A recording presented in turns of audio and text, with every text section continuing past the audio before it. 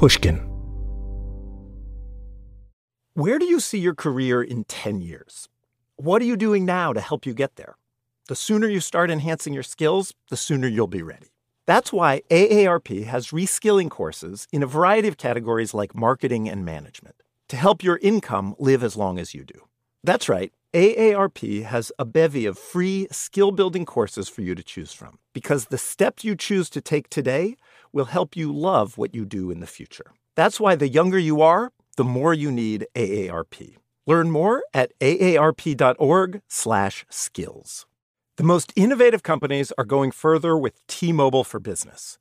The PGA of America is helping lower scores and elevate fan experiences with AI coaching tools and 5G connected cameras. AAA is getting more drivers back on the road fast with location telematics. And the Las Vegas Grand Prix is powering race day operations with 5G connectivity, giving fans an experience at the speed they deserve. This is accelerating innovation with T-Mobile for Business. Take your business further at T-Mobile.com/now. Upswell Marketing would like to remind you that when customers choose your small business, they're really choosing you. So focus on super serving your existing customers and let Upswell handle the pipeline generation of new leads and customers. Upswell specializes in developing customized direct response campaigns and is now offering a no-obligation free assessment of your current marketing strategies. Not to mention, new customers also receive 15% off their first order when they mention that they heard about Upswell on this podcast. For more information, visit upswellmarketing.com. That's upswellmarketing.com. In the first years of this century, there was a wave of technological innovation in the way people get oil and gas out of the ground. It was popularly referred to as fracking, but in fact, fracking had been around for a long time. What was going on was a combination of techniques that people in the industry called the shale revolution. This boom brought down the price of natural gas, and it turned the United States into the world's biggest producer of oil and gas. It also, arguably, extended human beings' ability to live in a fossil fuel-powered world, slowed the transition to carbon-free energy, and so made climate change worse. But what if you could take the technological innovations of the shale revolution and use them to generate a different kind of energy? Energy that's carbon-free, energy that helps get the world off of fossil fuels.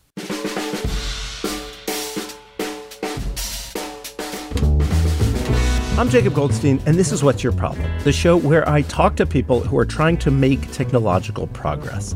My guest today is Tim Latimer. He's the co-founder and CEO of Fervo Energy. Tim's problem is this: how do you use innovations from the oil and gas industry to generate carbon-free energy? Tim told me he started his career deep in the heart of the shale revolution. I grew up in Texas, and then I went to college at the University of Tulsa, both places where, sort of the oil and gas industries in the blood of the people here. And I happened to graduate at the very advent of the U.S. oil and gas shale boom.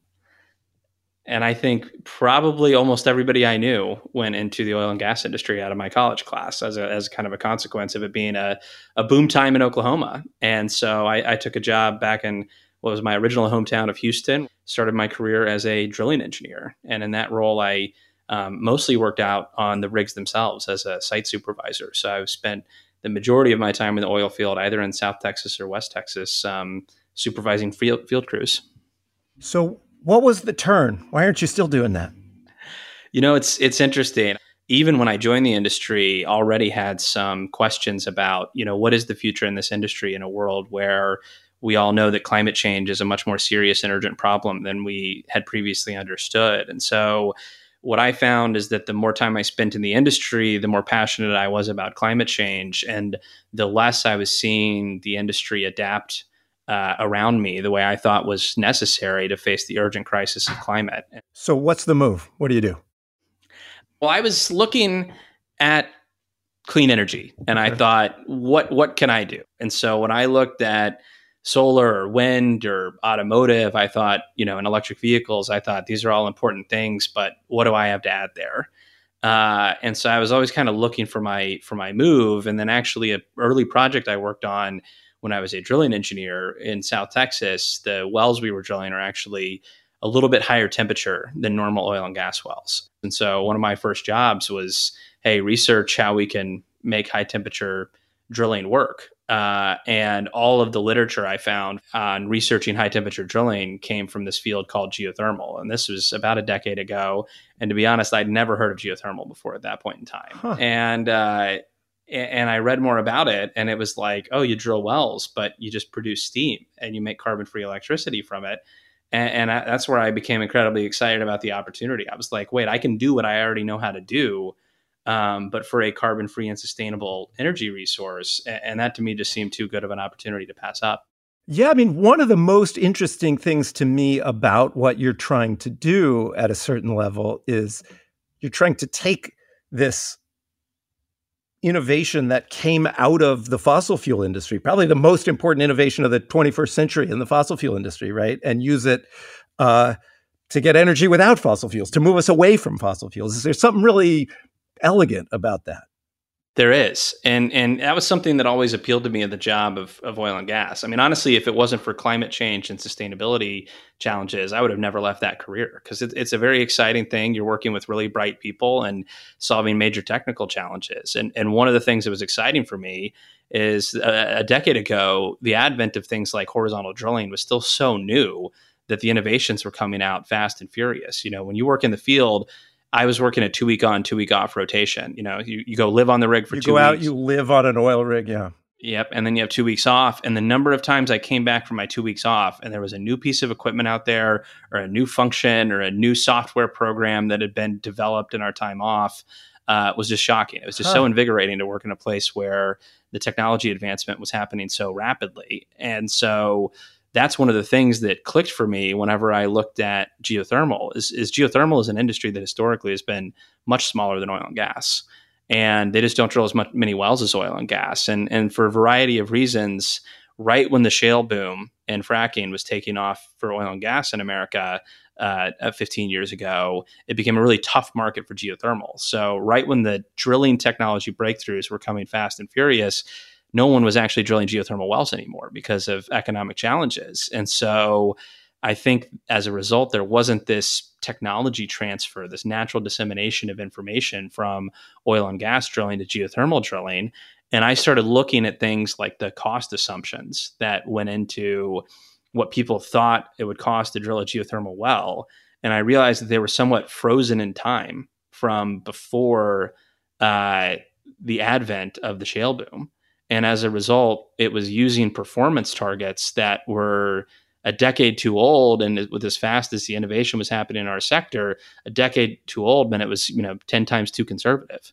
It would be like if you were trying to build something with AI right now, and we're sort of using assumptions about AI 5 years ago or something. Exactly. To give you an example of that, when you think about the year Tesla was founded in 2003, nobody, not the big automotive companies, not the Department of Energy, no one assumed that electric vehicles were going to actually be a meaningful part of the energy mix. And the big reason was that they thought the battery storage was going to be too expensive. And you know what? If we had to start an industry from scratch where the only use case for batteries was electric vehicles, it would have never come down the cost curve. But what happened in the 90s? We came out with cell phones and laptops, and all of a sudden, lithium-ion batteries got incredibly cheap and incredibly high quality because there was a huge manufacturing production system that grew up around providing a nice battery for your laptop and phone. And so the innovation Tesla had was, okay, everybody was using decade-old assumptions on battery technology, but there's been a boom in battery technology driven by consumer electronics. What if we just tape them all together and put them in a car? Yeah. And so it's amazing how often you see innovations where, if geothermal had to completely reinvent the way that wells were drilled to be successful, it'd be really tough to do. But whenever we can look at an industry like oil and gas that drills 100 times as many wells as the geothermal industry does, and then cherry pick the innovations from that to advance our cost curve forward, it can be have dramatic results. So let's talk a little bit about geothermal energy. What it is kind of right there in the name, but let's start there anyways. What's geothermal energy? Yeah, the name, basically means earth and hot. And that's sort of the basic premise of what we're going for. The world is very big and the world is very hot. And the deeper you go, the hotter it gets. And so, the energy content in the heat of the earth is so large that it's essentially inexhaustible. And so geothermal really has been around for millennia. You can go and visit these Roman baths all over Europe or elsewhere that were built on thermal hot springs. And if you think about it, that's geothermal energy at work. You're swimming in a nice heated pool because the hot water is flowing up from the heat of the earth. And then around 100 years ago in Italy, actually in Tuscany, the very first geothermal power project worked, where a brilliant team came up with the idea that, if there's steam coming out of the ground because it's really hot here, what if we use that to power a turbine to make electricity? So the first ever electricity from geothermal came from tapping into some of these natural steam vents over 100 years ago. And that's sort of the idea of geothermal. As it's advanced, the number of spots where steam literally comes out of the ground on its own is a little bit limited. So people began using the idea of drilling. And so starting back in New Zealand and then Northern California in like the 1950s and 60s, people started drilling wells into areas where they knew the geology was hotter, which are places that are basically so hot that steam is practically, bursting to come out of the ground. And then you drill into those areas. And that was really what the industry took off on and began 60 years ago with that kind of geothermal development. And it's progressed now to be in 25 countries all over the world. There's 25 countries more that have geothermal projects in development.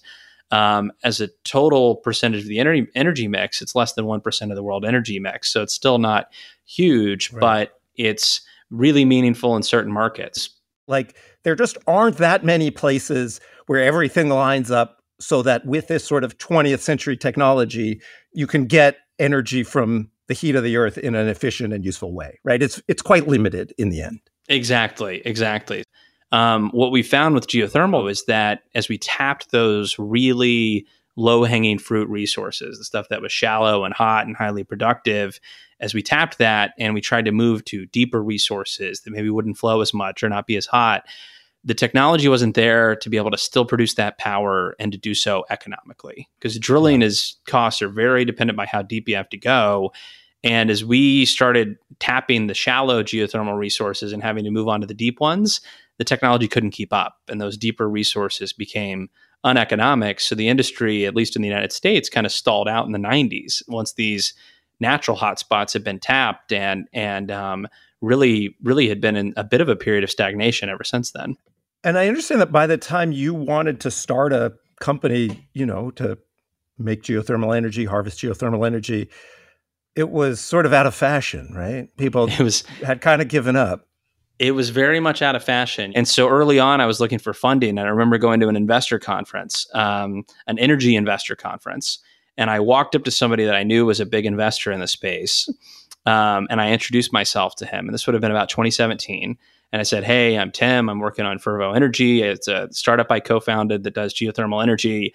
And he holds his hand up and says, "I'm going to stop you right there and save us both some time.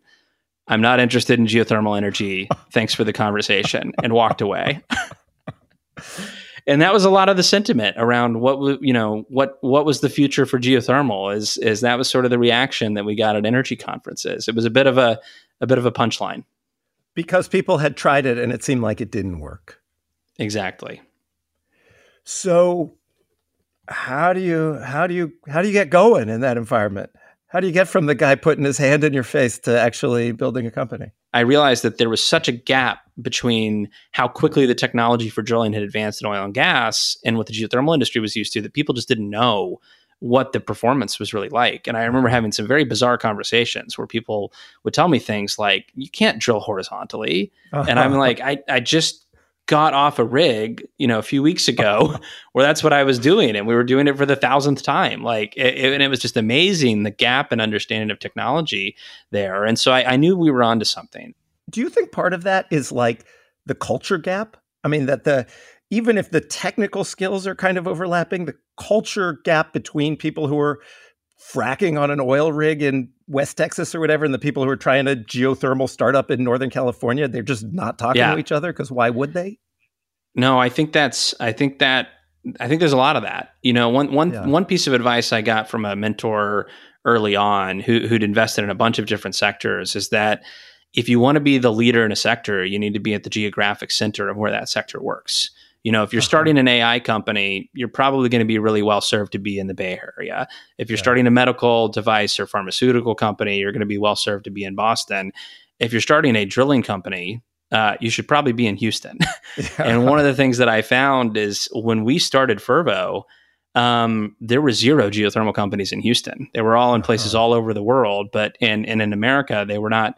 None of them were close to Houston. And Houston is like the intellectual center of this shale fracking drilling revolution, right? There's this incredible innovation coming out of there. It is like the Bay Area for AI or something. Exactly right. All the big companies, all the big suppliers, some of the best research institutions, whether you're talking about in Houston, like the University of Houston or Rice, or in the area like the University of Texas or Texas A&M, all kind of center around this intellectual hub of subsurface that is in Houston. And there was no geothermal here and no geothermal presence here. And I think it is, you could say it's cultural, but it's also just geographical. There weren't the same number of water cooler conversations or people bumping into each other in the hallway in these other areas where that knowledge share can happen. And so that was actually something, being somebody from Houston, and I actually, part of my journey, we did move out to the Bay Area to start the company. And that's where we founded the company, but always with the lens of making Houston the headquarters, because we wanted to be in the center of that intellectual hub. Well, why start the company in the Bay Area then?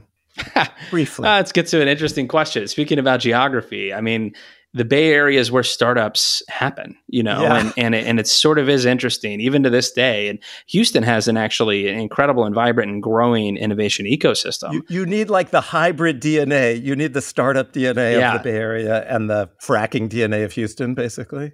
You do. That's part of the magic, and the amount of capital available for people with wild ideas that can change the world is still so concentrated in the Bay Area. That's the answer. It's like when they asked the guy, why do you rob banks? And he said, that's where the money is. That's why, the Bay Area. That is exactly right. And that said, right now, where are you talking to me from? I'm in Houston, Texas, right now. Okay. In 2020, in our third year of existence as a company, we still have an office in the Bay Area and a lot of great people that work there, but we made the decision that now it's time to scale up. Now it's time to start drilling these wells. Now is the time where it's most important that we're located here in Houston. And so I relocated back here, and our corporate headquarters are here in Houston. In a minute, Tim and his company build a real geothermal power plant.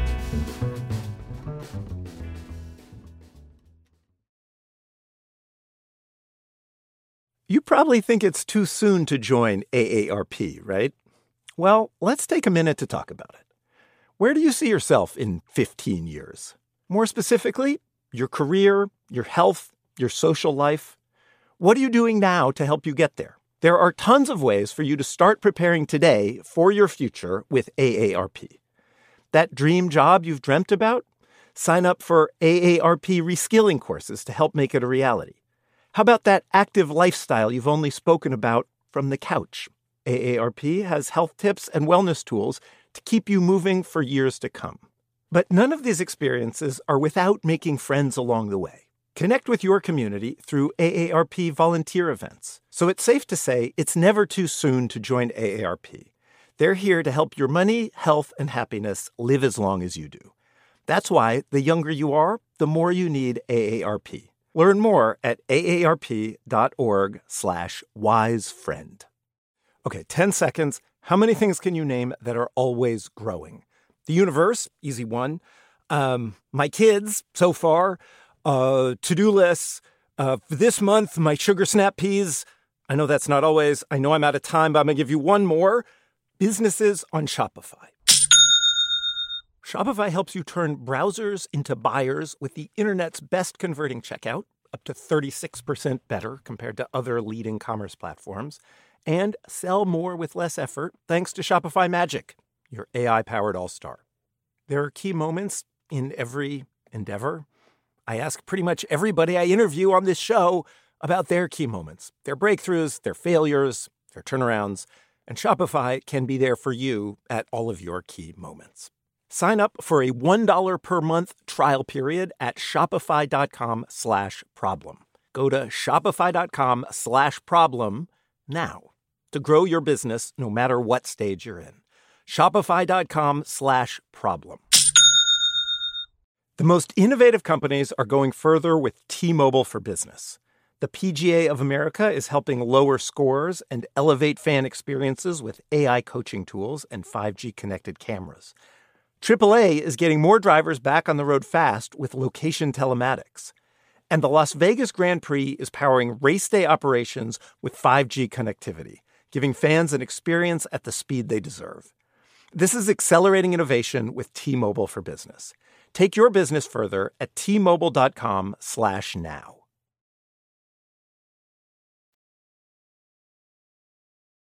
So where are you now? I mean, you have this thesis several years ago, which is basically if we bring the technology from the shale boom, if we bring fracking technology to bear on geothermal, we can make it work. Where are you now? Yeah, we're making it work. That's where we are now. So in 2022, we drilled 3 wells at a site in northern Nevada as part of a development agreement with Google. Google played a major catalytic role in this. Google was one of the first people to bring up an awareness of something that is a recognition in the market that's benefited Fervo a lot, which is that solar and wind are going to be the workhorses of a decarbonized electric grid, but cannot do the job all on their own. And we need a complementary resource like geothermal that can work 24/7 to complement wind and solar so we can get all the way to a decarbonized electric grid. And I think the exciting thing for us as a company is we began that project in 2022. We published results from a very successful test phase of that project just over the summer. And after the results of that test phase, we moved forward with commissioning that project. And that project is now producing electricity. We've now just finished and brought onto the electric grid our very first ever electricity producing project using advanced geothermal technology.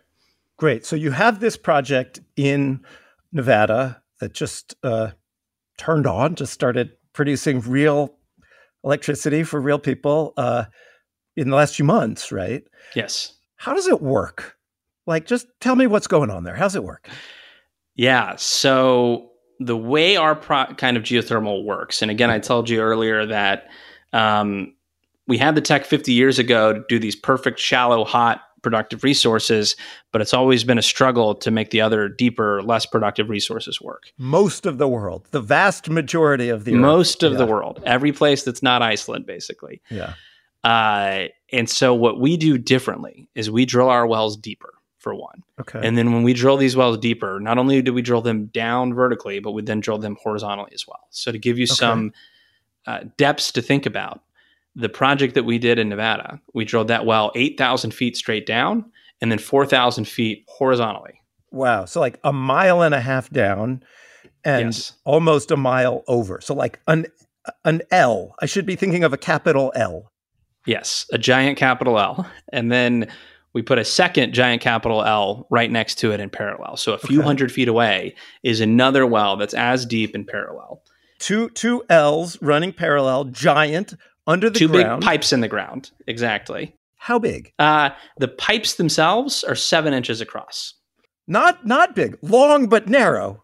Long but narrow. Think about them like really big pipes that we've stuck into the ground. Yeah. Okay.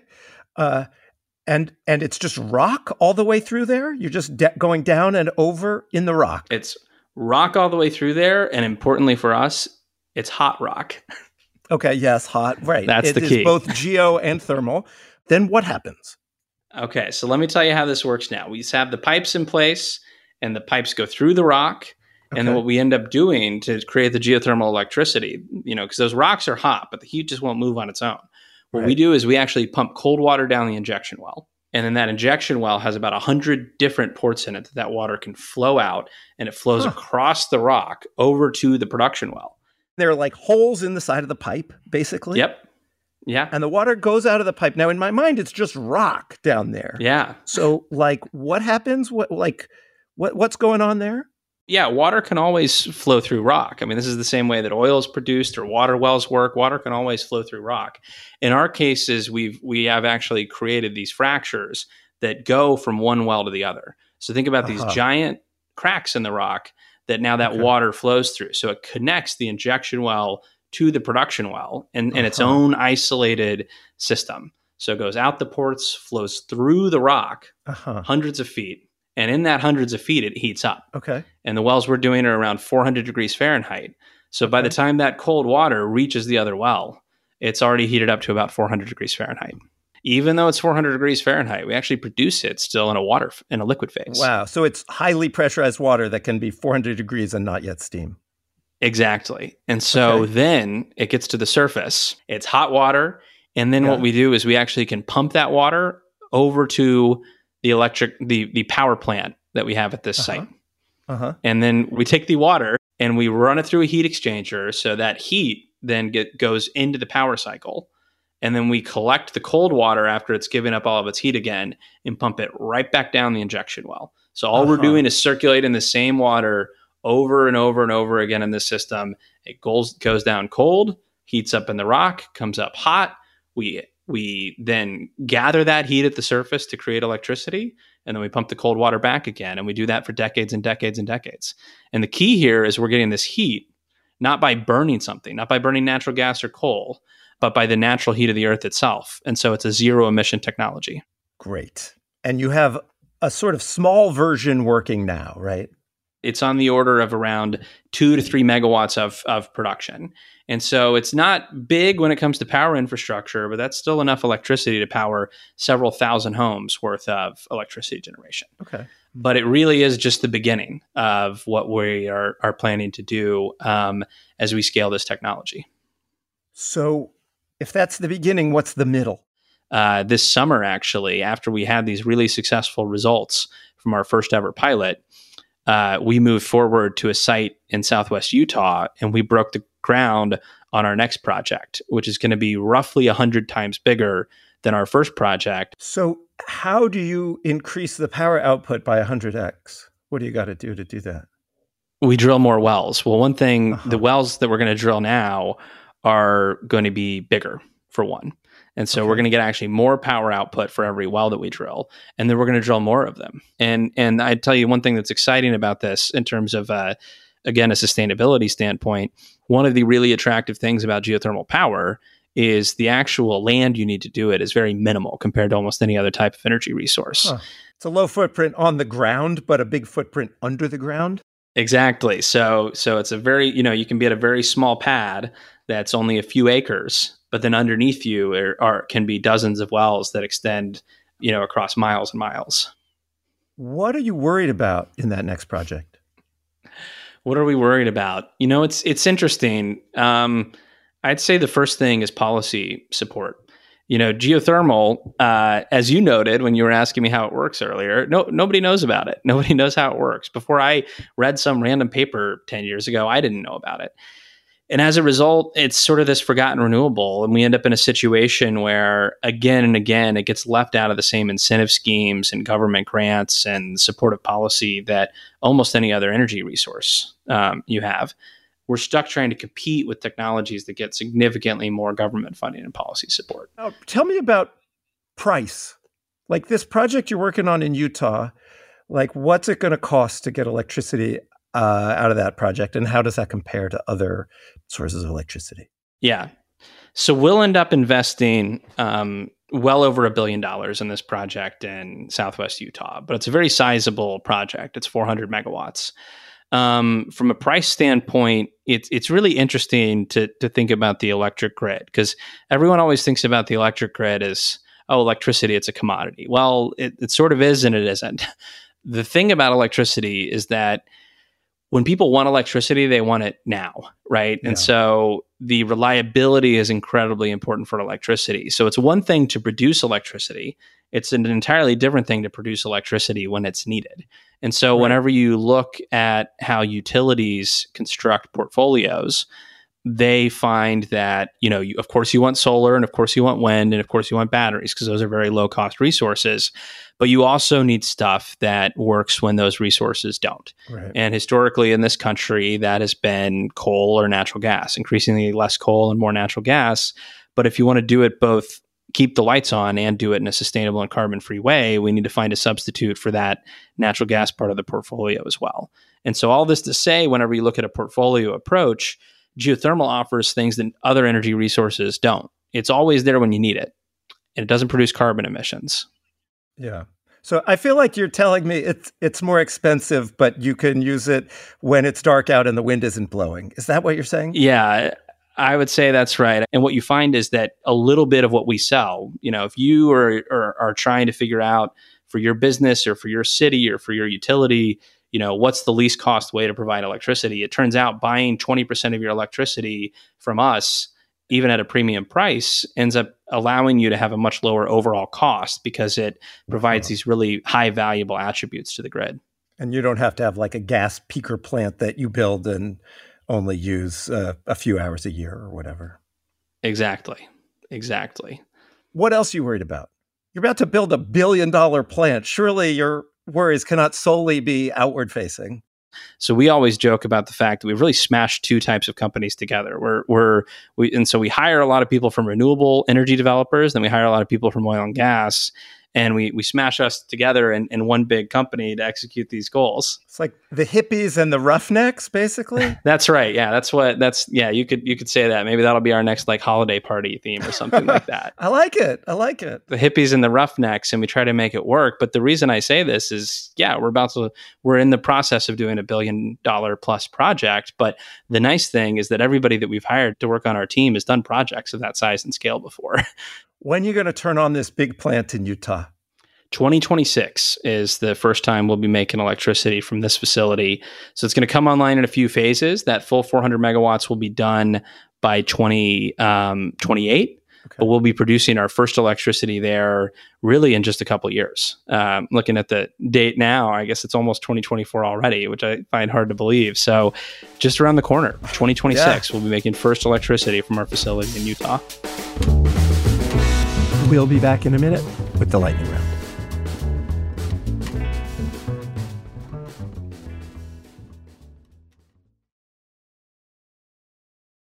You probably think it's too soon to join AARP, right? Well, let's take a minute to talk about it. Where do you see yourself in 15 years? More specifically, your career, your health, your social life. What are you doing now to help you get there? There are tons of ways for you to start preparing today for your future with AARP. That dream job you've dreamt about? Sign up for AARP reskilling courses to help make it a reality. How about that active lifestyle you've only spoken about from the couch? AARP has health tips and wellness tools to keep you moving for years to come. But none of these experiences are without making friends along the way. Connect with your community through AARP volunteer events. So it's safe to say it's never too soon to join AARP. They're here to help your money, health, and happiness live as long as you do. That's why the younger you are, the more you need AARP. Learn more at aarp.org/wisefriend. The most innovative companies are going further with T-Mobile for Business. The PGA of America is helping lower scores and elevate fan experiences with AI coaching tools and 5G connected cameras. AAA is getting more drivers back on the road fast with location telematics. And the Las Vegas Grand Prix is powering race day operations with 5G connectivity, giving fans an experience at the speed they deserve. This is accelerating innovation with T-Mobile for Business. Take your business further at T-Mobile.com/now. If you're listening to this podcast right now and you're a small business owner, listen up. Upswell Marketing would like to remind you that when customers choose your small business, they're actually choosing you. So focus on super serving your existing customers and let Upswell handle the pipeline generation of new leads and customers. They do everything from hyper-targeting best fit prospects through campaign optimization. Upswell Marketing's unique approach includes direct mail, search engine marketing, and social media ads, and has fueled more than 10,000 small business success stories. Upswell specializes in developing customized direct response campaigns and is now offering a no-obligation free assessment of your current marketing strategies. Not to mention, new customers also receive 15% off their first order when they mention that they heard about Upswell on this podcast. For more information, visit upswellmarketing.com. That's upswellmarketing.com. I want to finish with a lightning round. Okay. What's the best thing about working on an oil rig? There's no substitute to actually physically seeing your progress when you work. I grew up in the countryside and we would farm, and I worked on a rig and we do things. And I can tell you it's a little funny sometimes to do work and just have like a PowerPoint presentation or an email at the end of the day to show it. And there's things going on out there, but you can't see it. To be able to start your shift and say, when I started, we were 7,000 feet deep. And when I got off shift, we were 8,000 feet deep. And I can see the difference that we've made is something that that's a really nice, tangible thing about the work that I always appreciated. What's the worst thing about working on an oil rig? It's hard to be away from home. You spend weeks out there sometimes without coming home, and you end up building a great community of people that you work with, your coworkers. But there's no substitute for seeing your friends and family and sleeping in your own bed. When I typed Fervo into my phone, I was just like making some notes when I was preparing for this interview. It auto-corrected it to Gerbo. You have any idea what's going on with that? What is Gerbo?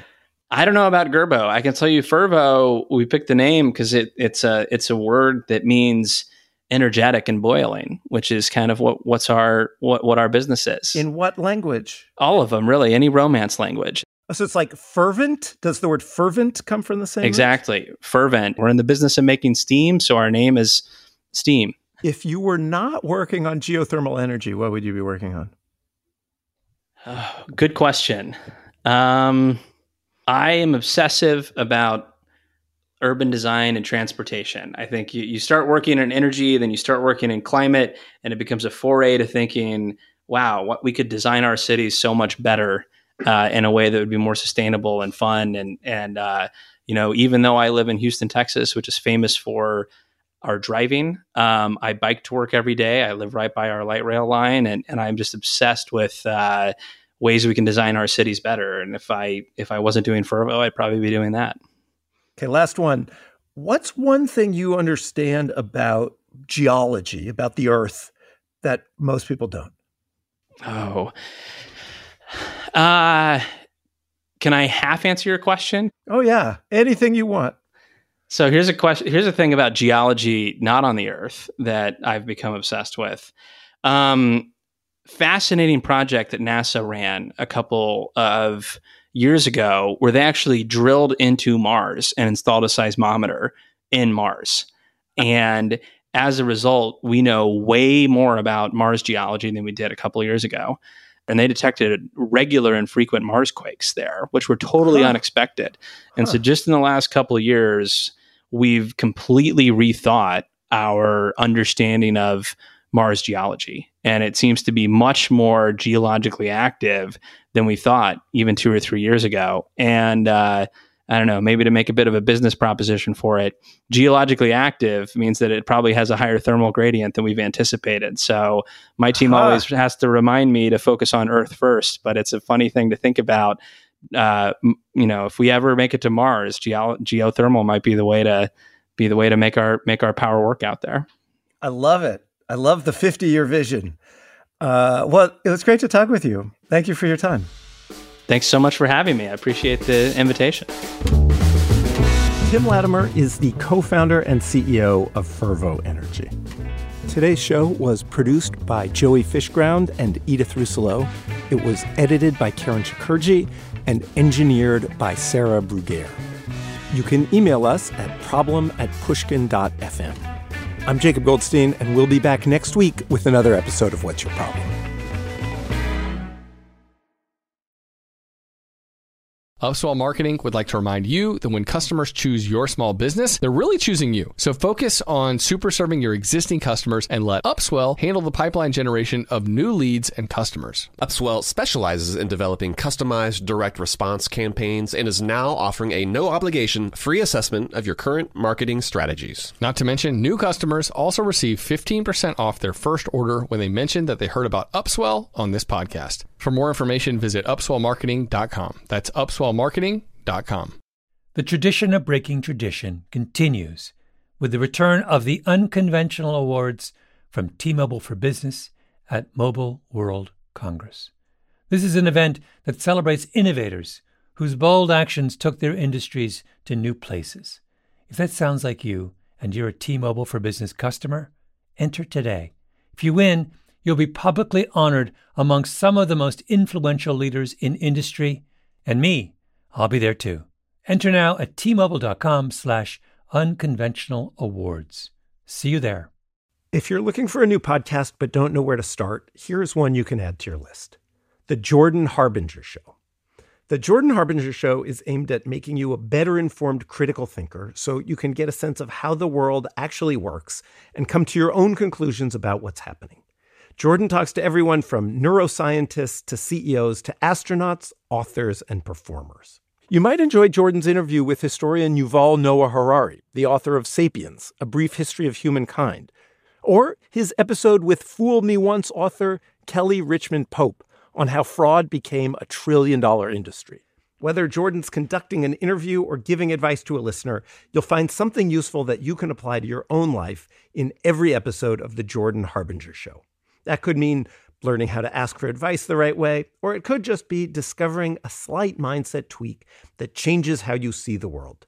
Search for The Jordan Harbinger Show, that's HARBINGER,